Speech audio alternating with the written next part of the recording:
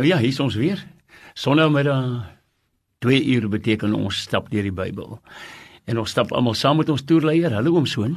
Goeiedag Marius en al ons geliefde saamstappers.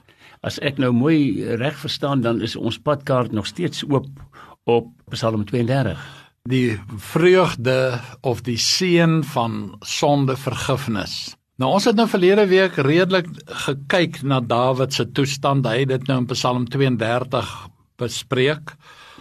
Hoe hy eers, hy was soos 'n renoster met 'n seer horing, hy was kwaad vir almal ensovoorts. Maar die Here het hom nie gelos nie. Die Here het in sy gewete, die Heilige Gees bly oortuig. En dit is vir my die wonder van God se genade, dat die Heilige Gees, hy sal hom nooit opdring nie. Die Heilige Gees gaan jou nooit beskuldig nie.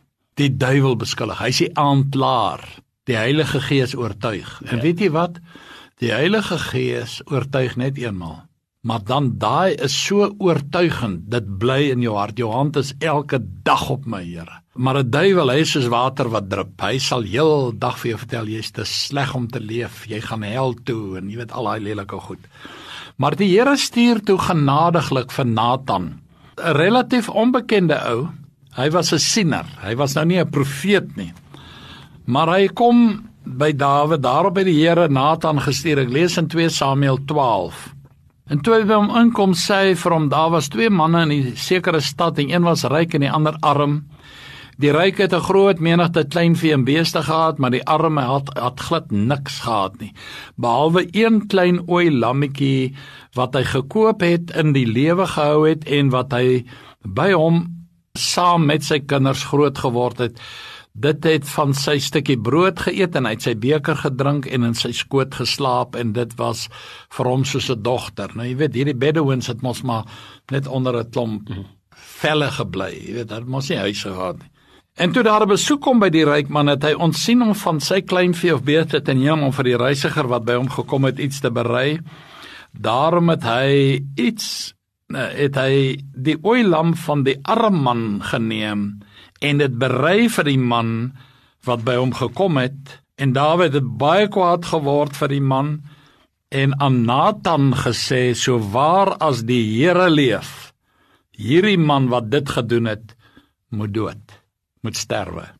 Ek wil net hier ietsie tussenin sê, jy weet so oor die jare het 'n mens gebeure en insidente wat jou altyd sal bybly.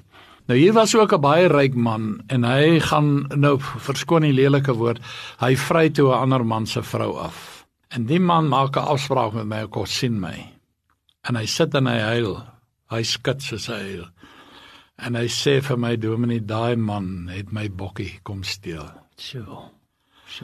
En weet, ek het alles gedoen wat ons kon, maar hy is toe met die bokkie voort. Hy is gelukkig agterna, jare daarna weer baie gelukkig getroud. Maar hoor nou, in die ooilam moet hy 4voudig terugkeer, sê Dawid. Hierdie ou moet dood, maar hy moet nog eers boete betaal, omdat hy hierdie ding gedoen het. En toe sê Nathan vir Dawid, jy is die man.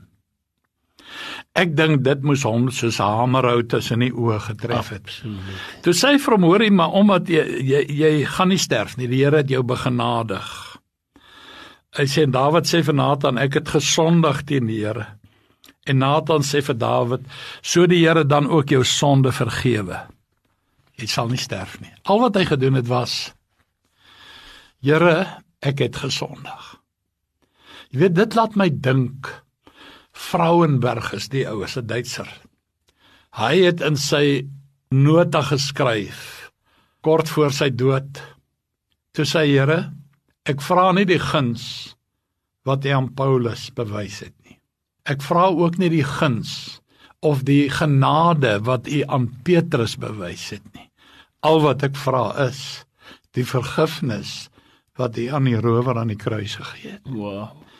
En hier is vir my amper 'n soortgelyke verhaal. Jy weet, Dawid het met ware berou na die Here toe gekom. Ek wil vir u sê, vriende, daar's 'n groot verskil tussen berou en spyt. Spyt is 'n kopding. Berou is 'n hartsding. En baie mense was nou spyt oor 'n ding, want baie kere is dit omdat hulle uitgevang is. Nou is hy spyt, jy weet. Of die gevolge daarvan. Ja, of die gevolge daarvan. Nou, jy weet die woord amusement. Kyk, muse is om oor 'n ding te pyns of te ding, maar amusement is om jou gedagtes weg te vat. En dit is hoekom mense amusement. Ek meen, wat 'n pret kan daar nou wees om in Amerika round op 'n swing al in die ronde te jaag. Maar dit is Dit was toe ons klein was. ja. Maar dit was omdat jy nog kinderagtig was. Maar kom ek sê vir u vriende, hierdie ding van ek het gesondig kan baie vlak wees. Ons moet baie waak. Ek gaan vir julle 'n paar voorbeelde noem. Farao het gesê, ek het gesondig teen die Here, 4 hoofletters. Julle God en teen julle. Lees dit in Eksodus 10 vers 16 en 17. En weer die Here moes nog 2 plaae stuur. Na hy gesê het ek het gesondig. Koning Saul, hy het ook gesê ek het gesondig teen die Here, maar hy het 'n verskoning. Die manskappe wou hierdie vee hou, want Samuel sê van wat se geblær hoor ek hier van klein vee en beeste. Nee, maar dis die soldate wat die goed gespaar het, dis nie ek nie. In my woorde sê Samuel van man, jy lieg, jy gaan God nie blaf nie. En die Here het hom daar afgedank. Hy het nie regtig berou gehad nie, hy was spyt. Koning Dawid, ek het gesondig teen die Here, Psalm 1, hy het 5 boete psalms geskryf. En daartoe het dit vir Nathan ook sê, in 2 Samuel 12 vers 13. Biliam het gesê, ek het gesondig, en hy het aangegaan met sy goed. Achan het gesê, daar in Josua 7 vers 13 tot 20, ek het gesondig. Hy het ware berou gehad, ware belydenis, ware opregtheid, maar te laat. Hy het sy hele gesin is uitgewis, alles wat hy het. En so kan ons voortgaan. Ek dink aan Judas Iskariot. Jy weet, ons vertaling sê, hy het spyt gehad, of hy het berou gehad. Judas Iskariot het nie berou gehad nie, hy was spyt. Hy het gesê, ek het berou. Hoor wat sê hy in die nuwe vertaling, dis korrek vertaal, in Matteus 27 vers 3. Judas die verraaier, toe hy sien dat Jesus tot die dood veroordeel is, het hy spyt gekry. En hy het die 30 silwerstukke teruggebring na die priesterhoofde en die familiehoofde toe, en vir hulle gesê, ek het gesondig, ek het onskuldige bloed verraai. Maar hulle antwoord, wat het ons daarmee te doen? Dit is jou saak. En Judas het die geld in die tempel gegooi en weggestap en homself gaan ophang. Nou daardie woord, jy weet, berou is metanoia, it's change of mind. Maar wat Judas Iskariot gehad het, was metamelomai. Dit beteken hy het spyt gehad, dis 'n kopding. Sy kop het vir hom gesê, man, jy het dwaas gehandel. En toe wou hy dit probeer regkry. Jy weet, ek wil vir u lees, wat sê die Amplified Bybel oor Handelinge 3 vers 9 en 10. Repent, change your inner self or your old way of thinking. Regret past sins and return to God. Seek His purpose for your life, so that your sins may be wiped away, blotted out, completely erased, so that the times of refreshing may come from the presence of the Lord, restoring you like a cool wind on a hot day. Dit is wat repentance beteken. Iemand en dit het ook 'n indruk op my gemaak, ek sal dit nooit vergeet nie. Hy het gesê, repentance is to be sorry enough never to do it again. En dit is waar hierso, vriende. Psalm 51 vers 19, wil ek tog vir u lees, dit is so van toepassing hier. Psalm 51 vers 19 sê, die offers van God is 'n gebroke gees, 'n gebroke en 'n verslae hart sal u, o God, nie verag nie.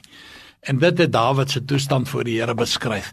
Hy was verslae, hy was verpletter, maar hy het voor God gekom en hy het gesê, ag Here, asseblief, vergewe my. Nou ja, jy weet, al wil mense watter norme en standaarde, en ons leef nou in 'n nuwe era ensovoorts. Vriende, ek wil vir u sê, ons het 'n skuldbrief. En Jesus het daardie skuldbrief aan die spykers vasgenaal, aan die kruis vasgenaal, sodat ons kan vrygaan. Maar moenie dink jy sondeloos nie, almal. Die Here sê in Romeine 3 vers 22 en 23, almal het gesondig en het ontbreek hulle aan die heerlikheid van God. Nou man, jy hoef nie 'n moord te pleeg nie, jy hoef nie ontug of oorspel of sulke goed nie, man, daai seentjie wat daai koeke het ma se blik gesteel het, dit tel teen jou. Dit klink so onskuldig, maar vriende, sonde in die oë van die Here bly sonde. Dis 'n sonde van ongehoorsaamheid. Skuldgevoel en sondebesef is altyd onafwendbaar. Weet jy hoe duur is sonde? Ek wil vir in 1 Kronieke 10 lees. Jy weet, die Bybel sê as sonde tot 'n volle ontwikkeling gekom het, bring dit die dood voort. Dit staan in Jakobus 1 vers 15. Maar in 1 Kronieke 10 vanaf vers 13 staan daar, en Saul het gesterwe weens ontrou wat hy teen die Here begaan het, weens die woord wat van die Here wat hy nie gehou het nie, en ook omdat hy die gees van 'n afgestorwene om inligting gevra het, maar die Here nie geraadpleeg het nie, daarom het hy hom opgebring en die koningskap laat oorgaan op Dawid die seun van Isaai. So dit het sy lewe gekos, dit bring die dood voort.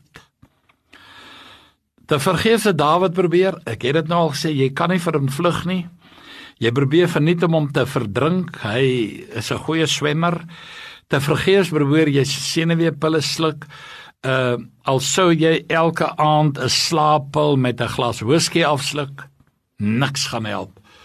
Jy word wakker en jy dink aan dit wat God jou van oortuig het. Ek wil weer vra, hoe lyk dit met u? Is u spanningsvry?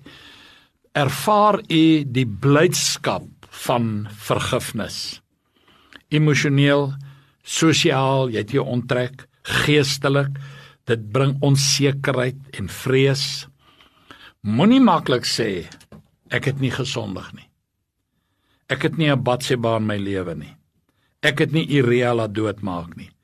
Onthou net, vriende, in alle gevalle waar die Bybel praat van sonde belydenis, weet jy wat? Die Here sê dit vir sy kinders. Hy sê nie vir 'n sondaar dit nie.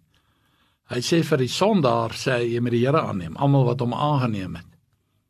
Maar vir 'n kind van God, hy sê vir hulle, as jy dit in sy verband gaan lees, in 1 Johannes 1 vers 8, as ons sê dat ons geen sonde het nie, dan mislei ons onsself en die waarheid is nie in ons nie. En dan sê in 1 Johannes 2 vers 1, my kinders, ek wil nie hê dat julle moet sondig nie. Maar as julle gesondig het, ons het 'n voorspraak, 'n parakletos, dit beteken 'n advokaat. Ons het 'n advokaat, ons het 'n voorspraak by die Vader, ons Here Jesus Christus. So sondebelydenis is vir die kind van God bedoel, net soos in Dawid se geval. Hy was 'n kind van God wat geval het.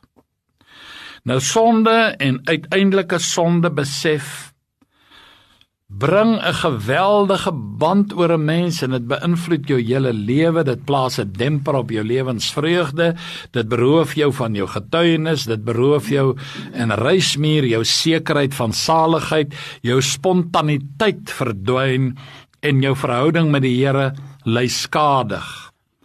Dit maak jou skuldig voel en veroorsaak vrees en jy word liggaamlik moeg en uitgeput en siek.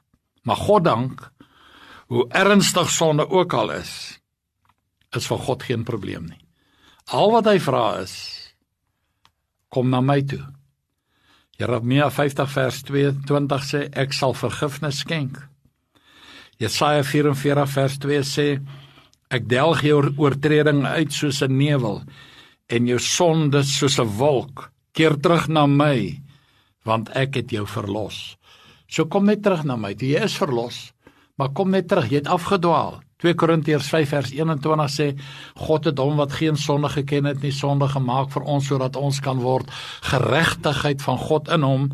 En dan 1 Johannes 1 vers 9, as ons ons sondes bely, God is getrou en regverdig, om ons die sondes te vergewe en van alle ongeregtigheid reinig. Dan nog so een enetjie, en dis Jesaja 1 vers 8, kom nou en laat ons die saak uitmaak, sê die Here, al was jou sonde soos skarlaken, dit sal word soos sneeu, al was dit rooi soos purper, dit sal word soos wol. God hoef nie in 'n bui van vergifnis te wees. God het nie moods nie. God se aard, sy wese is om te vergewe. Jesaja 55 vers 7 sê, hy vergewe menigvuldiglik. Daar kan nie twyfel bestaan daaroor nie, liewe luisteraars, daarom hamer ek daarop. Moenie met 'n skuldgevoel loop nie. Gaan na die Here toe en bely dit met berou, nie met 'n kopding nie omdat jy spyt is nie, maar met 'n berouding. Daar is tye waar jy moet dinge gaan regmaak. Ek onthou jare terug moes ek 'n ou, hy het sy maatskappy besteel vir wie hy gewerk het. Toe sê hy vir my ek moet saam met hom gaan. Ek moet met die baas gaan praat. Toe sê ek nee, jy het gesteel, maar ek sal dan saam met jou gaan vir morele ondersteuning. En toe ons nou daar aankom, dit was by 'n elektrisiteitsplek, maar hulle het ook hy het ligfittings gesteel en ek weet nie, en draad en sulke goeders en skakelaars. En toe hy begin huil, hy sê meneer, hy sê ag ou Freddy, ek weet lankal jy steel, maar ek het gewag vir hierdie dag. Ek kon jou laat arresteer het. Hy was ook 'n kind van die Here. Hy sê maar ek het gewag vir hierdie dag, ek het geweet die Here gaan met jou werk. En hier staan jy nou. Nou dit was 'n aandoenlike tyd daai, ek gaan nou nie detail gee nie. Al wat ek weet is, hierdie vergifnis is deur God beloof, dis deur God voorsien deur sy seun Jesus Christus. Dit word verkondig in sy woord. Dis 'n werklikheid gemaak deur God die Heilige Gees.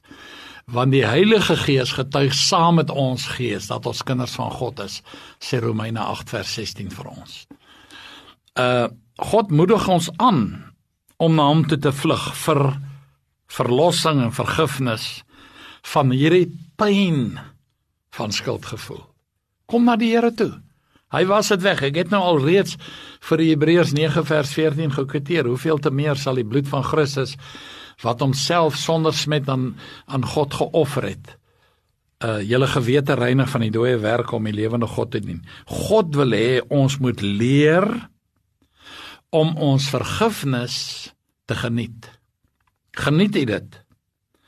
Ons as verlostes kan die lewe geniet. Ek is vrygemaak, ek is skoon, niks wat my agterna jaag nie. Lewe jy jou vergifnis? Geniet jy jou vergifnis? Hou op om simptome te dokter. Kom by die kwaad uit, kom by die oorsaak uit. Maar as jy waarlik vergewe is, waarom geniet jy dit nie? Wie om een rede, mense die Here nie op sy woord neem nie. Jy weet, dit is vir my altyd so tragies, dat mense mekaar se woord aanvaar. Ek het vanmôre ateljee toe gekom, of vandag, met die wete, Marius gaan hier wees. Hy gaan my nie drop nie. Hy gaan nie, ek vat hom op sy woord. En as hy nie kan kom nie, of ek kan nie, dan bel ons mekaar. Maar ons weet, ons kan mekaar vertrou, maar wie ons wil God nie vertrou nie. Hoe twyfel ons soms? Waarom geniet ons dit nie? Omdat ons dit nie glo nie. Ons aanvaar dit nie. Net soos Luther gesê het, ek weet daar's 'n God in die hemel en hy het my vergewe.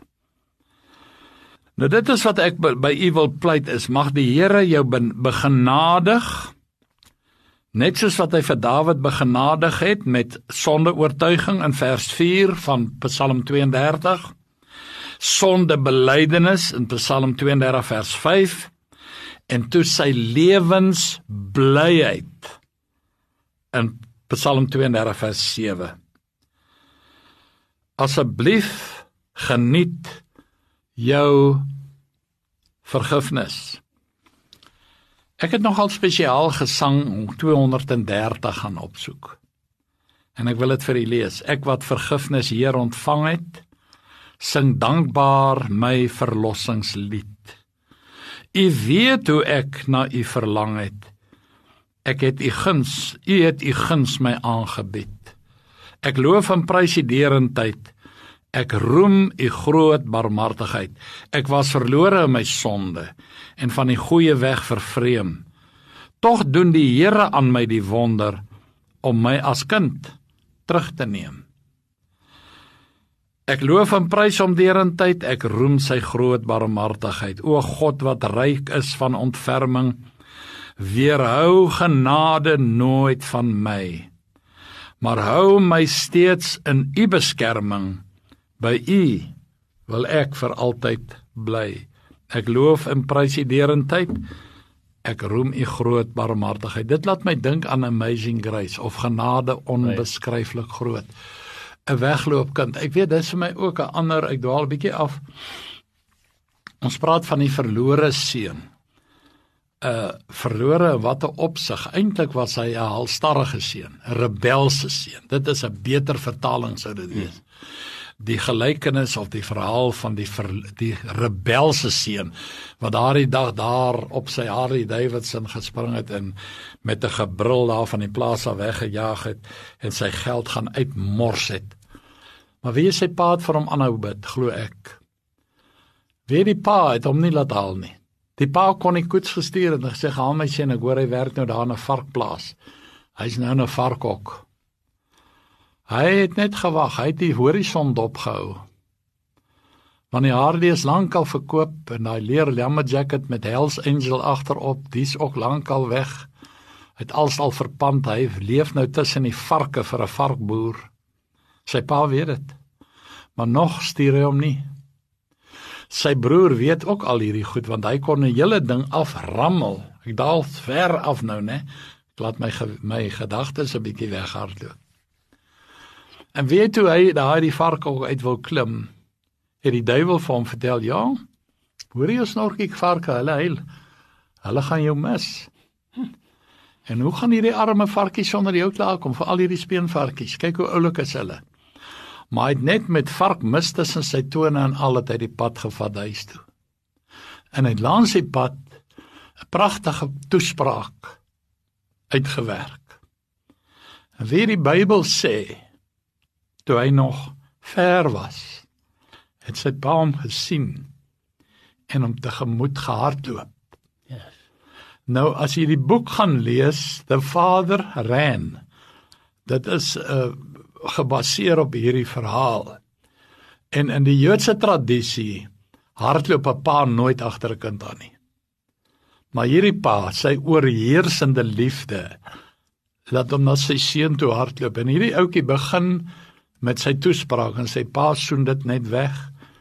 En sy pa begin bevele gee. Bring vir hom die beste kleed.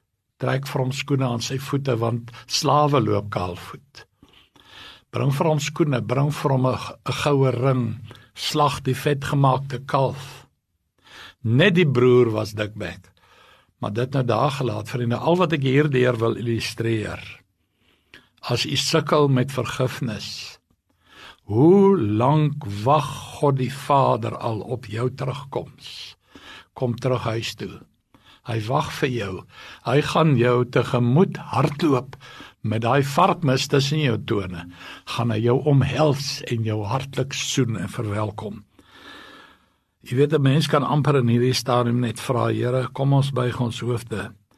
Maar jy weet, vertel hom al jou spanning, vertel hom jou frustrasies, vertel hom jou sielsmoegheid, vertel hom jy's besig om die stryd teen jou gewete te verloor. Vra die Here om in te gryp. Copernicus, die groot wiskundige, wat bewys het dat die sonnestelsel, al die planete wentel eintlik om die son en nie andersom nie. Hulle het altyd gedink, jy weet, die aarde is die middelpunt. Kyk, baie mense se wêreldjie is mos hulle eie middelpunt. En Copernicus het op sy sterfbed 'n handgeskrewe boek aan 'n vriend oorhandig wat gepubliseer is. En hy het onder andere net op sy sterfbed aangekondig, ek het geen behoefte meer om as 'n groot leermeester bekend te staan nie. Ek wil bekend staan as 'n sondaar wat vergewe is. En daarmee is hy dood. Sure. En vriende, dit is wat ek het vir die Vrouwenberg sinne genoem, waar hy gesê het, Here, die guns wat U aan Paulus geskenk het, ek vra nie dit nie. Ek vra ook nie dat U die genade aan Petrus bewys het nadat hy U verloon het nie. Ek vra die vergifnis wat U aan die rower aan die kruis geskenk het. Dis my begeerte. God seën U, God wag vir jou. Baie dankie oom Soon en dankie vir almal wat saam geluister het. Tot volgende keer. Groetnis.